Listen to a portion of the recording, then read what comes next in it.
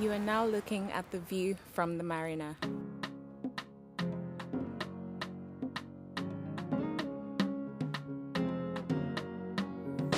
Welcome to another episode of View from the Marina, where we explore insightful conversations for the inquisitive, discerning mind. On today's episode, we have Nian Swoman, Union Bank's Chief Talent Officer, in conversation with Oreoluwa Boboye, CEO of Jobberman, Nigeria's leading recruitment platform. They will be discussing building a positive work culture and structure for employee satisfaction. Let's get into it. Hello, Ore. I'd like to welcome you to View from the Marina. Particularly, I'd also like to welcome you to our co-creation hub, this floor that we're all proud of, right? And I hope you're impressed. Yeah, so I walked in here and I was not though I was expecting the traditional bank setup with cubicles and all that, and I was blown away. Yeah, we're moving away from the traditional. Anyway, I'm pleased we're having this conversation about something we're both passionate about in this era of what has been dubbed as the Great Resignation, and cultures breaking apart, things changing. Let's have a conversation on how we can create, and it'll be great to learn from you how we build a positive work culture in organizations. So, let me start with this question with some background. My friends, when I was back in a consulting company, used to say that culture eats strategy for breakfast. I'm sure it's something we all agree about. And we always put culture at the forefront, and we talk about culture being top-down driven to drive our organizations. What do you think? Should every organization, regardless of size, build and work with a culture? Thank you for that question. Yes, I do agree that culture is strategy for breakfast. Because if we go back to the definition of culture, it's the way of life of a people. So outside of the corporate space, if we just even take it into our environment and our society, we realize that culture forms our guardrails for chaos and non-chaos, literally. And it's very, very important that we take what works in our society and pull it back into our corporate world, into our workplaces. So yes, it's very possible for you to come up with nice strategies, but the culture of a workplace or a company is the way of life of the people that make up that organization. So yes, it does, and I think we have different experiences over time to show that, and even long-standing companies have proven to us that yes, culture is the king. Strategy would only ride on the back of good culture. Great. Culture as guardrails. I'd like to hold on to that. It's a really, really fresh perspective. I do like that. And coming from where you're coming as a CEO of a company that recruits, finds, hires talent for organization, this is something you would be accustomed to, right? And that drives my next question, which is, what do you look for in great talent? How do you find and how do you bring on great talent to an organization? Thank you. So, first of all, so I'll start from the talent side, and then I'll move back to the employer. As a candidate, you need to be proficient in whatever you're applying or willing to do in a company, right? You need to have all of the right skills. So if I'm hiring an accountant, I want to be sure that I'm hiring an accountant. So you must have all of the required certification. You should have gone to the right school. You should have the right level of experience. If I'm hiring an entry-level person, I want to be sure that I'm hiring an entry-level person or a mid-level person or a senior person. So you should have all the proficient skills and with the proof to show that. That's number one.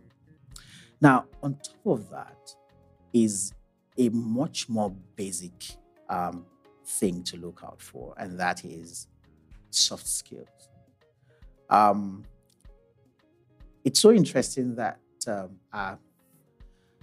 our curriculum, our educational system has failed us on that level because I don't know, maybe we decided not to create a pedagogy around it on how to like deliver, that side of skill set.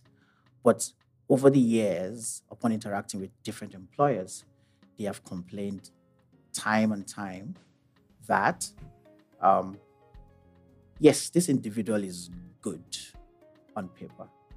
This individual will deliver on paper, but this individual will ruin my company.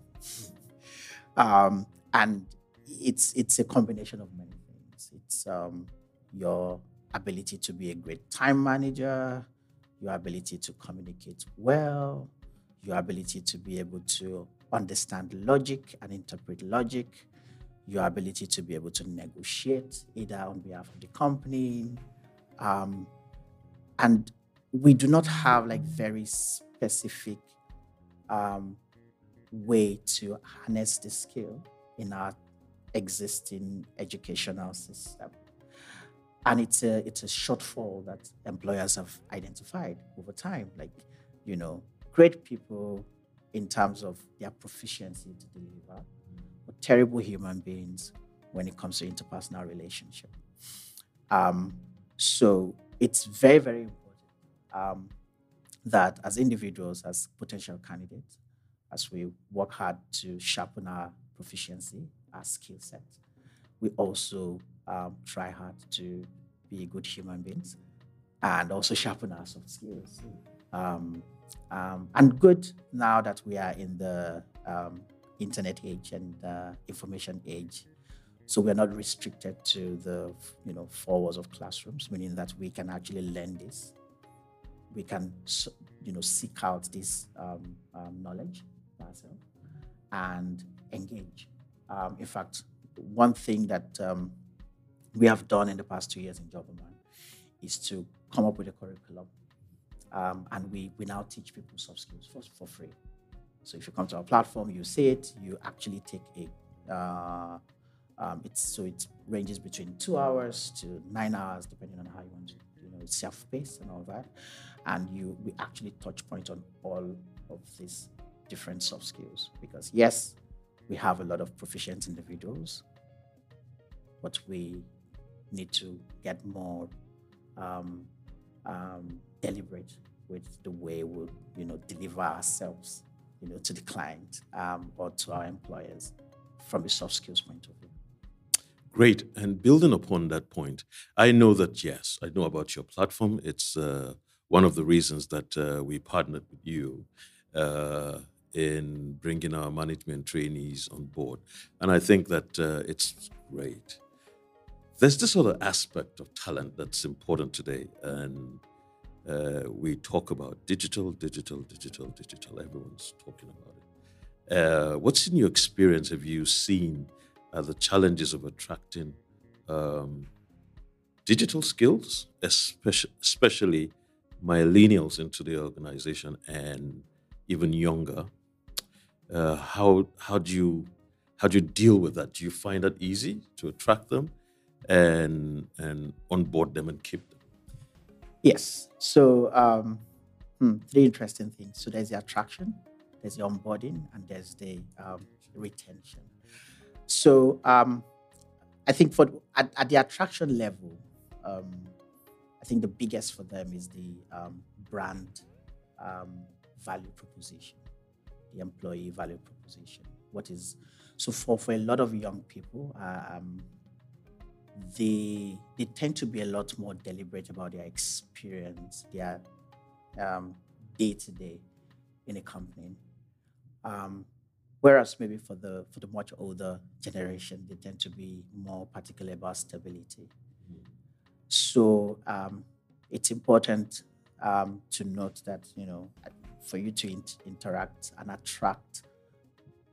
with and attract the the current crop of new entrants into the labor market. We need to understand what they want and what um, will will make them excited about our brand. So, what problem are you solving? What value are you giving to the market? Because they want your business to be an extension of their person. It's the same way someone will be very crazy about maybe supporting a particular club, football club, for instance. You see that passion. That's exactly the same way a typical young person wants to feel about the brand that they are working for.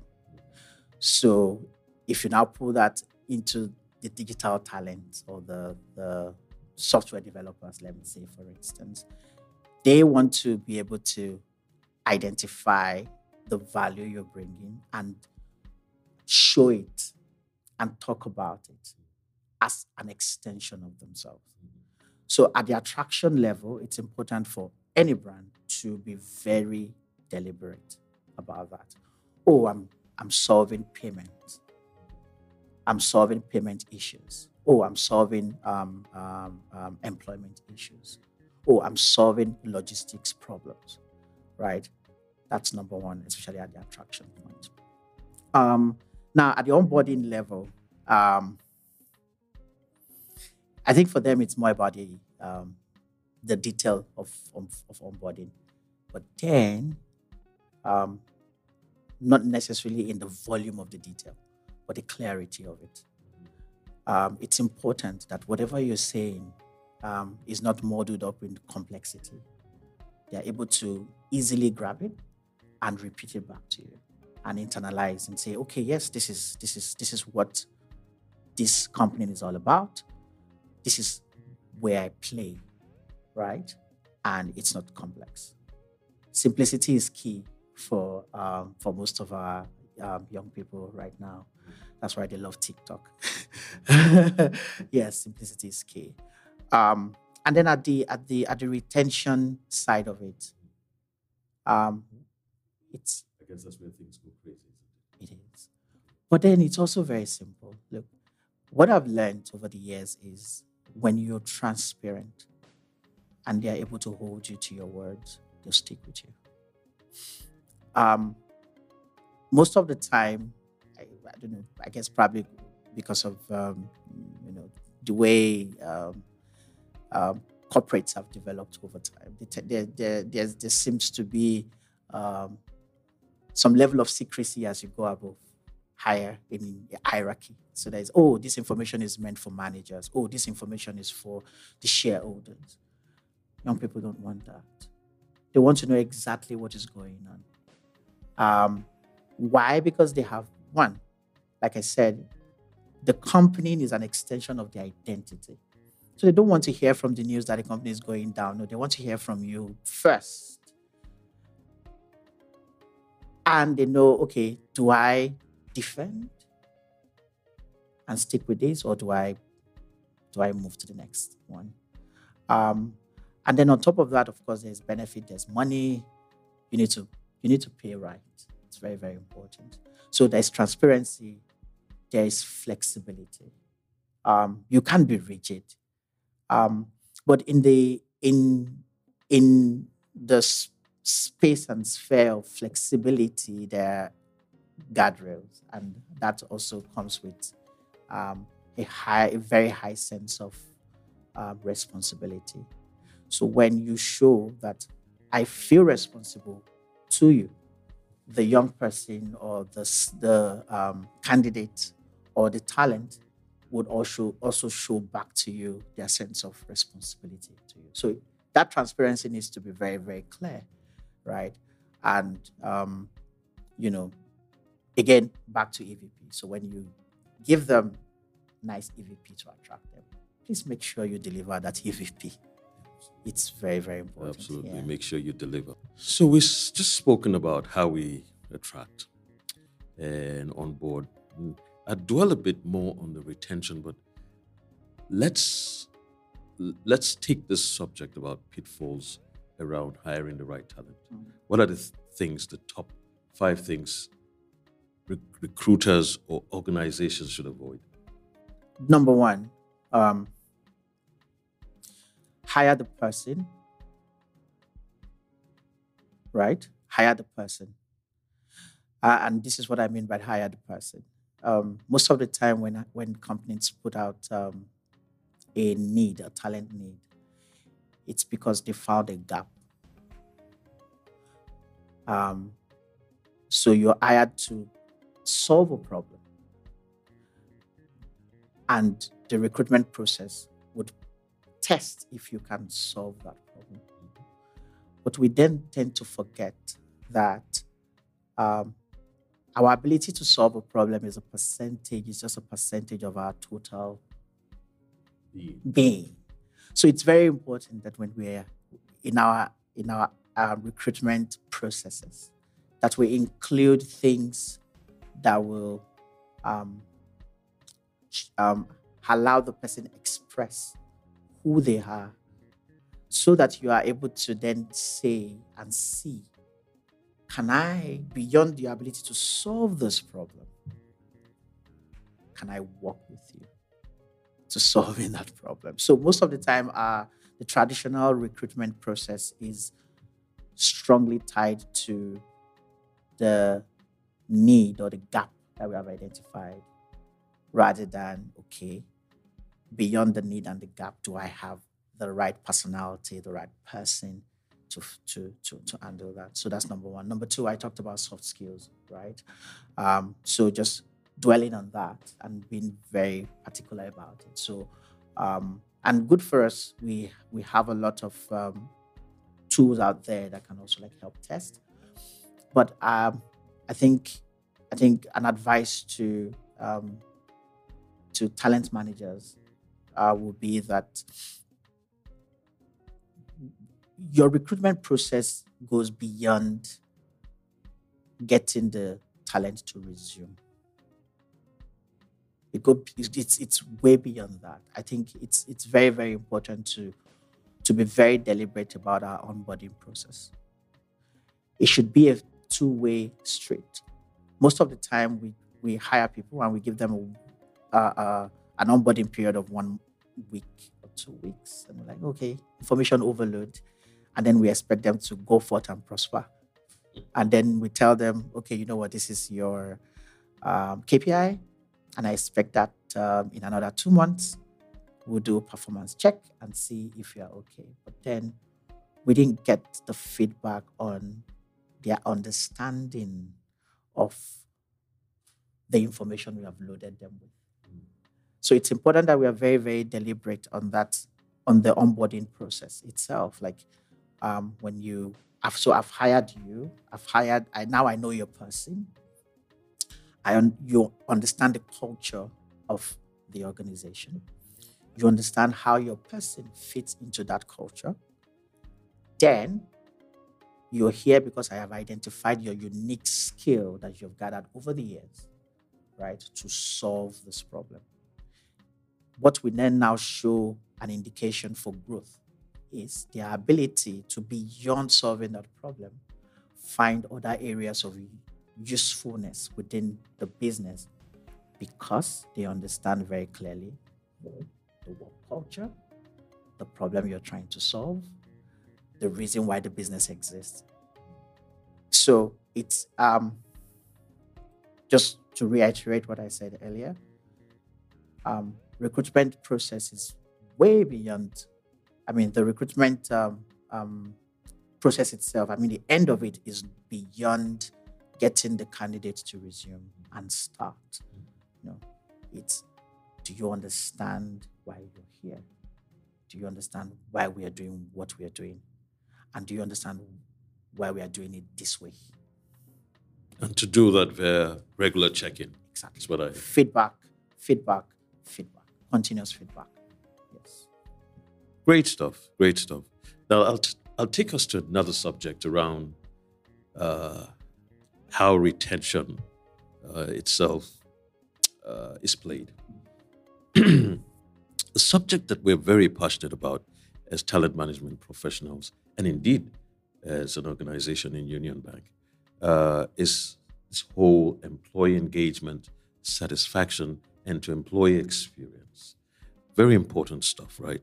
And as you know, our recent experience with the pandemic has led to a different workplace, a different work experience, disruption, if you like, where we've all had to contend with various concepts of how we work and using technology to bridge the gap and helping people to work from long distances, if you like. So the traditional office place is breaking down, right? Or has shifted. And the traditional offices around the bases, we've built engagement, satisfaction, and of course the experience, right? And what do I mean? Rooms like this, right? Conversations, meetings, right? Where you have coffee, the cafeteria, and so on. That's how we've built all of this. And one thing I'd say is in Union Bank, we've had a very great week. Last week entirely was dedicated to Career Week, and it ended on Saturday with a huge event in the stable. It's our sports center, and our employees came together around sports, competing, doing various games, and it was a blast. I think that's one way you see engagement. So my question to you is employee engagement and satisfaction a myth, right? What new models do you see emerging? Okay. So I will answer this with a personal experience. Um, so beyond 2020, that was so 2020 was like the heart of the pandemic. We were not sure, how to handle it. So as Jobberman, um, we we were not sure how to handle it. But of course, our first reaction to it was to protect our staff members. So we told them, you know what, work from home. But at that point, we were not, for instance, we didn't have the tools in place to, for instance, measure productivity. We didn't have tools in place to measure mental health. We didn't have tools in place to measure employee satisfaction. But we made it very clear to our staff members that the reason why we have decided to um, work fully remote is because we want to be sure that you are safe. So be safe first. But then beyond that, we started seeing things. A lot more people complained. I feel stressed. Or mental health became a big thing. Uh, we realized that there was a mismatch between the value of work and the work itself and the perception of the value of work. So, for instance, the staff member will tell you, oh, I was actually on my laptop from morning till 6 o'clock in the evening or 7 or 8. And as the employee, you're looking at the output and you're like, your perception of work is not commensurate to my expectation of result. And so our reaction to that was that, look, we need to find for ourselves what works. So we cannot just go with the bandwagon and say, hey, Google does this, and therefore, German Nigeria should do the same. So there was a need for us to then reevaluate and ask ourselves, okay, what works? People complained a lot more around, mental health. Yes. So everyone is isolated. You're not talking to your colleagues. You only send emails, but you don't have physical interactions. And then operational efficiency was just all over the place. You see SLAs like out of place. You see people like rather send emails and they'll tell you, I've sent an email, but you've not read it. And then you'll be like, oh, I will respond to you the following day for something that you could just have a conversation about and solve it and all those things. So we, at the end of the day, we realized that it was just important for us to come together and work out something that would benefit everyone, and we will all be on the same page as regards that. So what we adopted is an hybrid system. Hybrid system and also flexibility. So we understand that Lagos is stressful. We understand that traffic alone contributes a lot. We understand that we've done a whole year of working from home, and it might be a bit difficult to now switch back.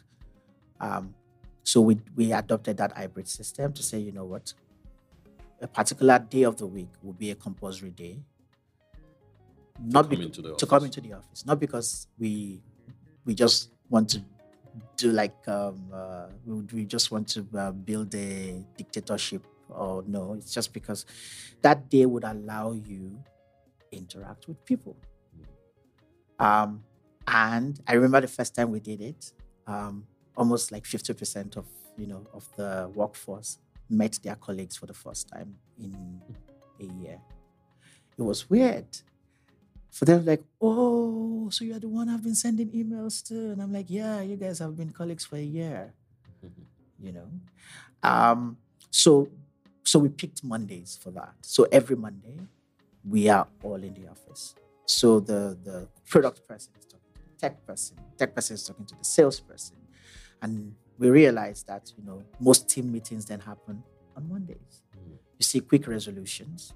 And then interdepartmental collaboration spiked because people can now have face-to-face conversations and, very quickly they're done.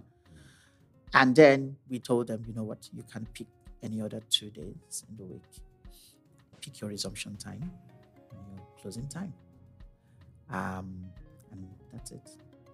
And we realized that, the people adopted that a lot more. I remember, so we did an employee survey late last year, and the feedback was not too great in terms of their experience on the job. Now we started the hybrid system in February, and then we did another survey just last month, or this month actually, and it's a lot better. But of course, when we there will always be like a pushback on change. But when people start to see the positive impact of that change, then they adapt and then they adjust. Yeah. So, I understand that, yes, way of work has changed. But my advice is that pick out what works for you.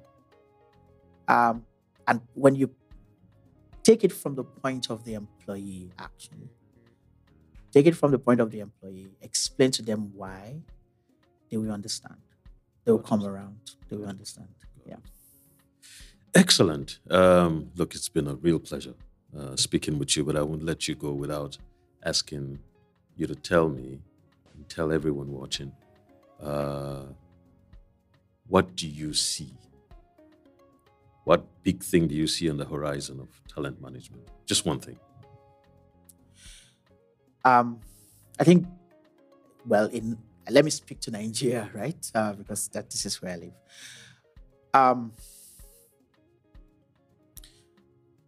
I think as we go into next year, for instance, there's going to be a lot more awakening around some roles and responsibilities in companies. So right now, there is a huge focus on tech. Tech is like the sweet spot. Everyone wants to be a tech person, either because they like the money in there or they just, it's like gateway out of Nigeria, whatever. But now, I'm